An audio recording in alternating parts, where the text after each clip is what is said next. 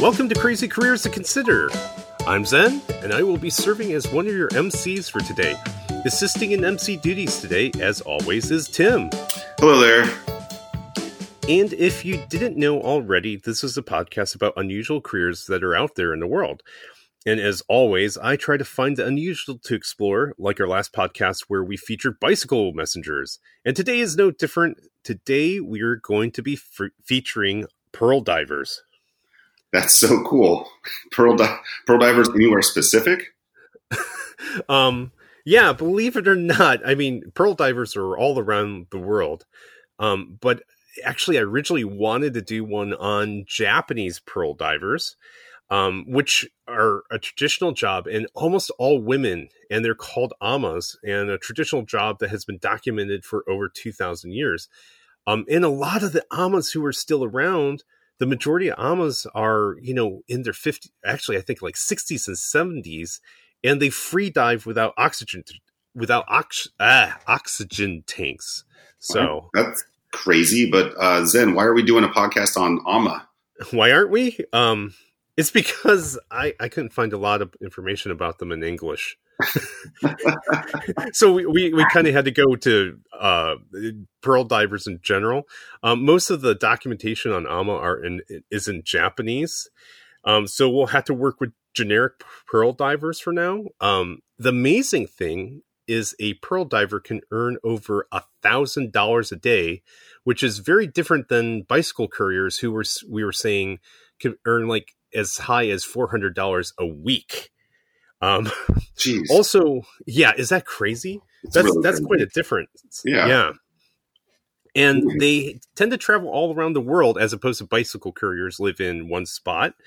And apparently there's a pearl diving season for each country or continent. Wow. So obviously that's awesome pay. Maybe pearl diving sounds like a pretty cool occupation. Yeah, and we're going to talk more about that after our sponsor break. Help! I Need a New Career podcast is sponsored by the University of California, Irvine, Division of Continuing Education, a U.S. News Top 10 public university. Do you have a career goal?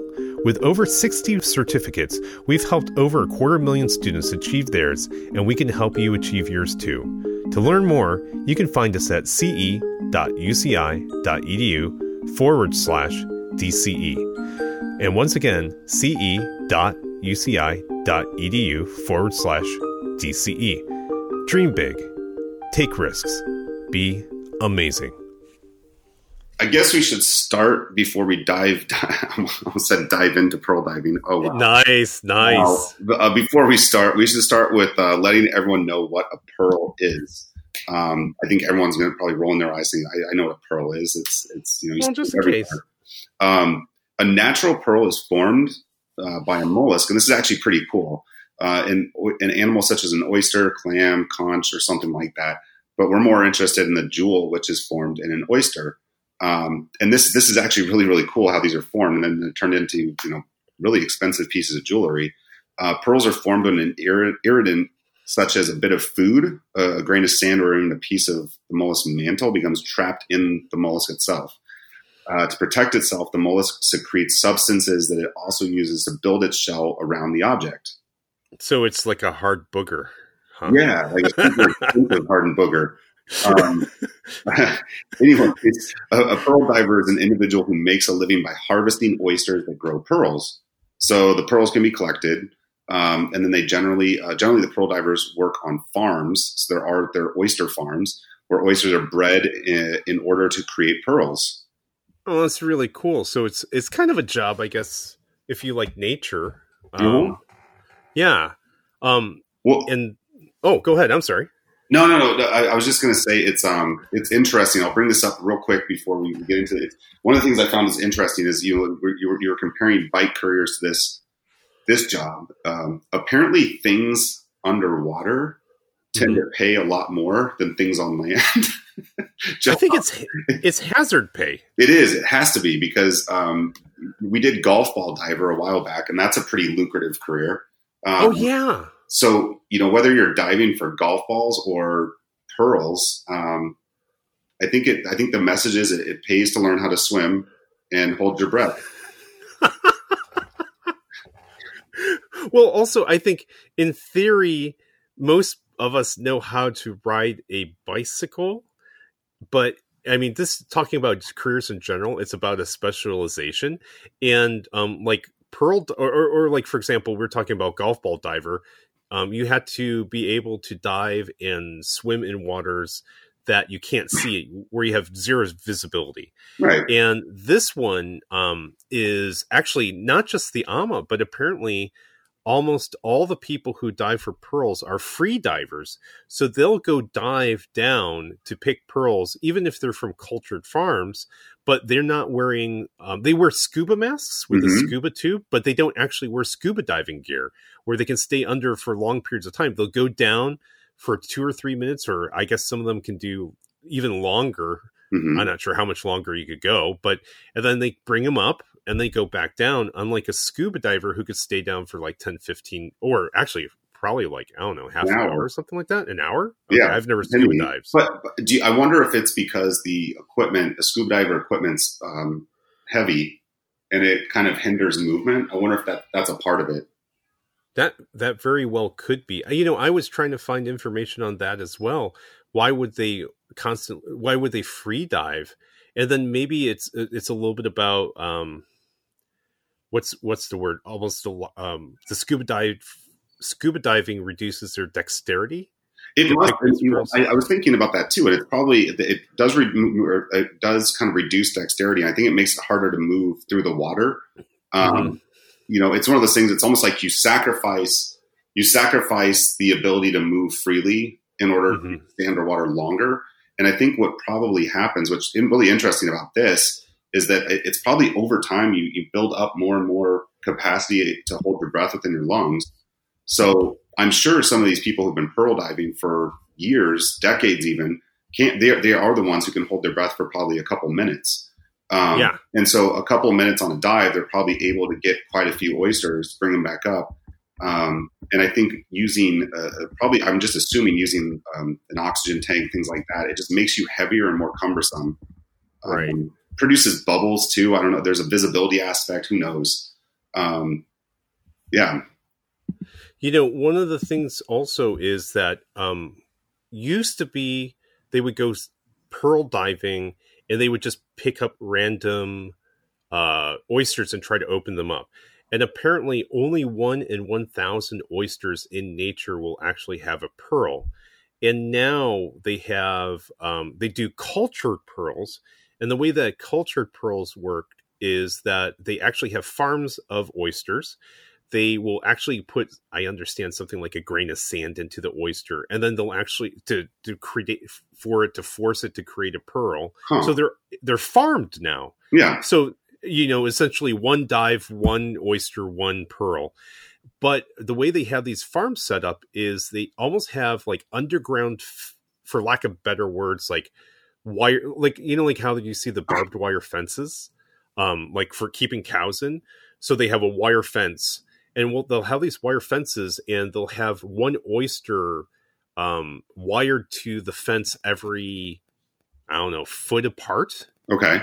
And so these pearl divers will go down, and so they're, every couple of, they can go down and grab a couple every time they go down. So it's really, really a cool thing. And what's interesting, I just thought about one of the, I think the thing is we get caught on, and this is the same exact thing that happened with golf ball diving. And I'm not trying to equate a golf ball with a pearl, but there's the same thing that kind of came up with that, is that it can be a very seasonal job, right? So, right. When we look at it, bike couriers in New York, I mean, yes, in the wintertime, it might be a little bit more difficult. But this, I think there's a seasonal aspect to it. So $1,000 a day, that's not going to be probably 365 days during the year, or 300 days during the year. Like, that's probably going to be a more narrow window. So you probably make more money per day, but it's not going to be this sustained job unless you're diving for pearls in the Caribbean. I just think that that's another thing to consider. And it was the same thing with golf ball diving, and then add in the seasonal. Yeah, it's seasonal. It's seasonal. The water temperatures will drop, and it's you have to follow those seasons, and you probably have to have another job, potentially, unless you're already a millionaire and you just have a hobby for diving for pearls. But the other thing to consider too, which would kind of freak me out about the job, is that you are in a natural environment that you're not adept at moving around in freely, and there's dangers like sharks, things like that. That there's things like, I mean, there's car doors for a bike courier, there's sharks for pearl divers. Or don't forget drowning. Oh yeah, that's true too. That's probably the more common thing. I'm throwing sharks out there, but drowning is probably the more common thing that could happen to you. Yeah, I looked it up, and mostly they can stay down for about 2 minutes at a time. So that's pretty cool. I think I can hold my breath for 30 seconds. I'm not sure if I could hold my breath for 30 seconds.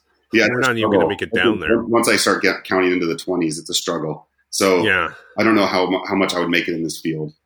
I make it past 20, and then suddenly it goes black and I don't remember how high I got in numbers anyways. So we also have some random trivia. Oh, don't we? I think so. Some trivia here. I'm going to read the first one. So there's all sorts of gemstones everyone knows about, diamonds, obviously, and all those precious jewels. And then there's opals, rock stones, but pearls are the only gemstone to come from a living creature.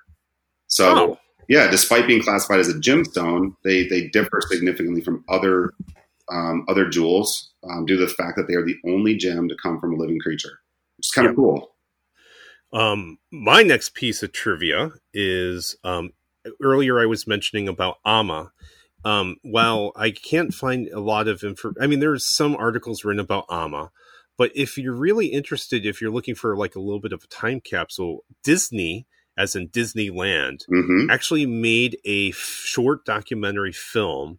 It was part of their People and Places series, and it's called Amma Girls. It was made in 1958, and it won an Oscar at the 31st Academy Awards.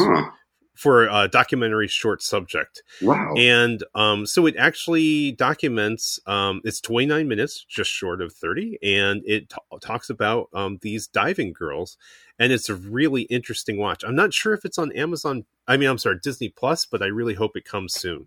That's cool. I definitely want to check that out, especially after talking about this. All right, so I think I'm gonna try to take the trophy here for the best piece of trivia knowledge here, because this one just blew my mind. All right, so the world's most expensive pearl is valued at $100 million. Okay, so that in its own regard is crazy, but just wait till you hear a little bit more about this pearl. So it was kept under the bed as a good luck charm for 10 years of someone. Yeah, and it was just some rich person. This is what rich people do. They keep pearls under their bed. And it was unearthed in 2016 when the house it was in burned down, so it wasn't that lucky. A fisherman discovered the pearl off the coast of Philippines inside a giant clam, right? So not just a regular clam. And the pearl was valued at, why is the pearl valued at $100 million?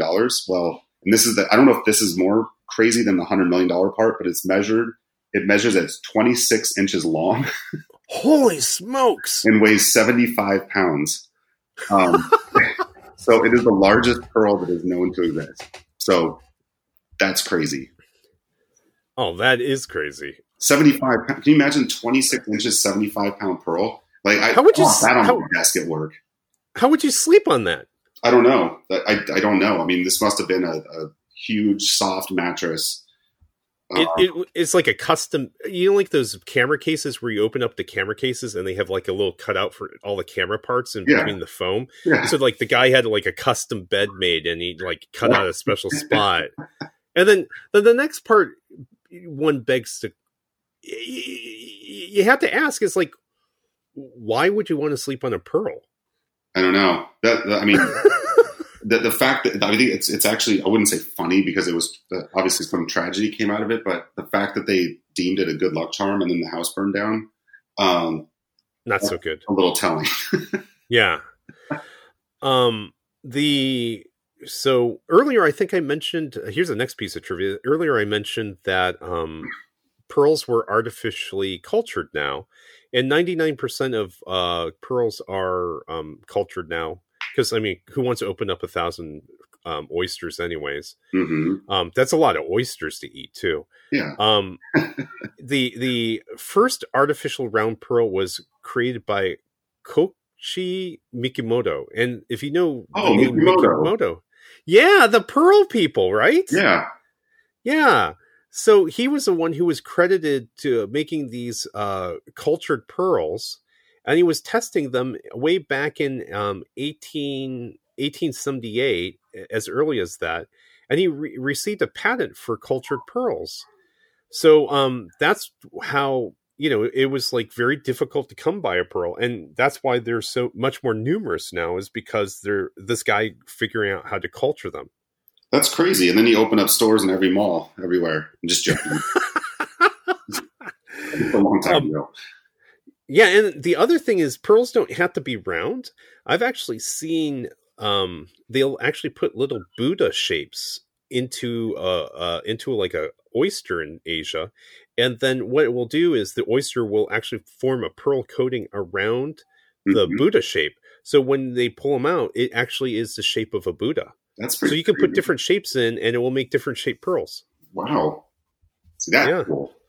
Yeah, that's really cool. And one thing that's interesting too about this is that the AMA divers they still work today. And they still work today, and it's a touristy thing now too. So tourists go out to watch them dive and bring up pearl or bring up oysters for pearling. But the crazy thing is it's not the only place where people dive for pearls, obviously. And this one surprised me too, but there's pearl diving in the Ohio and Tennessee rivers in the U.S. What? Yeah. I don't know. I don't know how many 75-pound pearls they're pulling out there, because there's no giant clams, obviously, or what oysters look like and live there. But kind of interesting. So if you are interested in becoming a pearl diver, there's hope for you yet if you live in the U.S. And live off a river. And live by the river. Yeah, totally. So those would have to be, I guess, freshwater pearls then, too. Yep. Huh. Yep. That's really cool. Yeah. So go ahead. I'm sorry. No, this is an interesting topic. Yeah. Jazzed about pearl diving. Yep. So I think this is the last piece of random trivia before we go. There's actually 4 types of pearls. They vary in shape, color, and value. They're mostly grown in rivers and lakes in Asia and China specifically. So they are Japanese Sequoia pearls, Tahitian pearls, South Sea pearls, and I think I lost the last one.